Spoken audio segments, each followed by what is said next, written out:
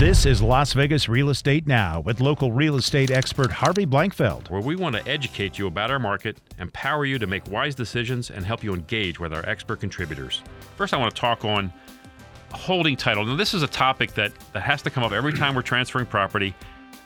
And my clients invariably ask me, Harvey, how should I hold title? And I really can't answer that question for them. Everybody's different.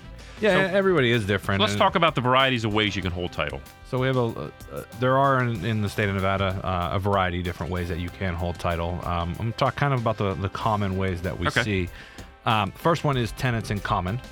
Tenants in common is basically described as ownership divided by a percentage. Is the best way to explain that. So You would do that if you had like a roommate or a partner in a deal, kind of a thing. Exactly. And even husband and wife, maybe where they've been previously married and have children with other spouses in the past, and they want to leave part of their property to their children. Oh, good. That's from a previous marriage. So that's where that could be used. The best way to grasp the concept of tenants in common is that it is equally divided up based on the agreement that you have with the people involved, and that share of ownership when an individual passes away will have to go through probate. The other one is Joint tenants. joint tenants.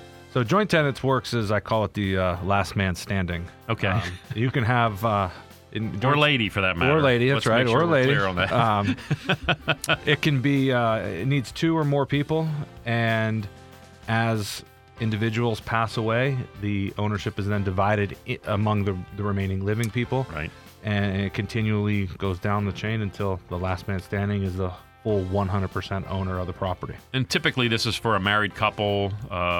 So if one of them passes, the other retains ownership without going through probate. We don't really use. I mean, we won't usually say typically, but yes, typically it is. Yeah, we use it more as a estate planning type. Sure. My understanding of it is this: is if you're married and you have this type of title where you're sharing it that way, one passes, the other gets it. But if the second passes, then it's subject to probate. Correct, because after that, because based on the rules of joint tenants, you have to have two or more individuals to stay as joint tenants on title.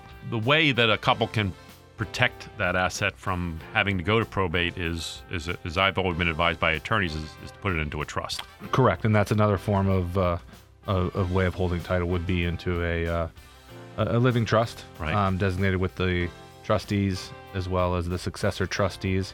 The trust acts as a separate entity basically from the individuals and will help with estate planning and the probate process, because there really won't be a probate process as long as the property has been deeded into the trust and is vested in the trust name. We get to this other thing, this deed upon death. So what is deed upon death? How does that work?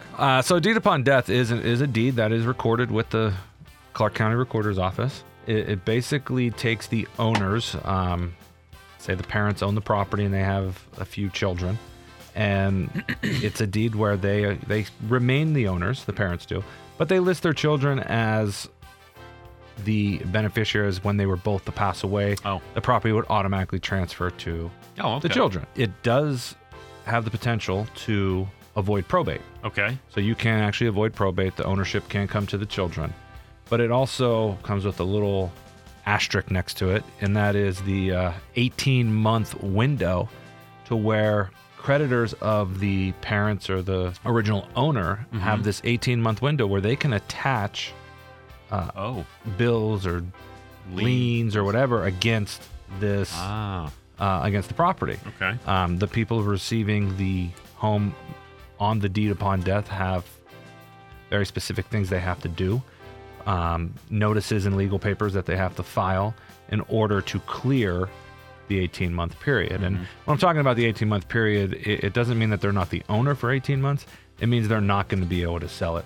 This has been Las Vegas Real Estate Now. Thanks for listening, and remember to tune in every Saturday at 11 a.m. on 101.5 FM, 720 AM KDWN.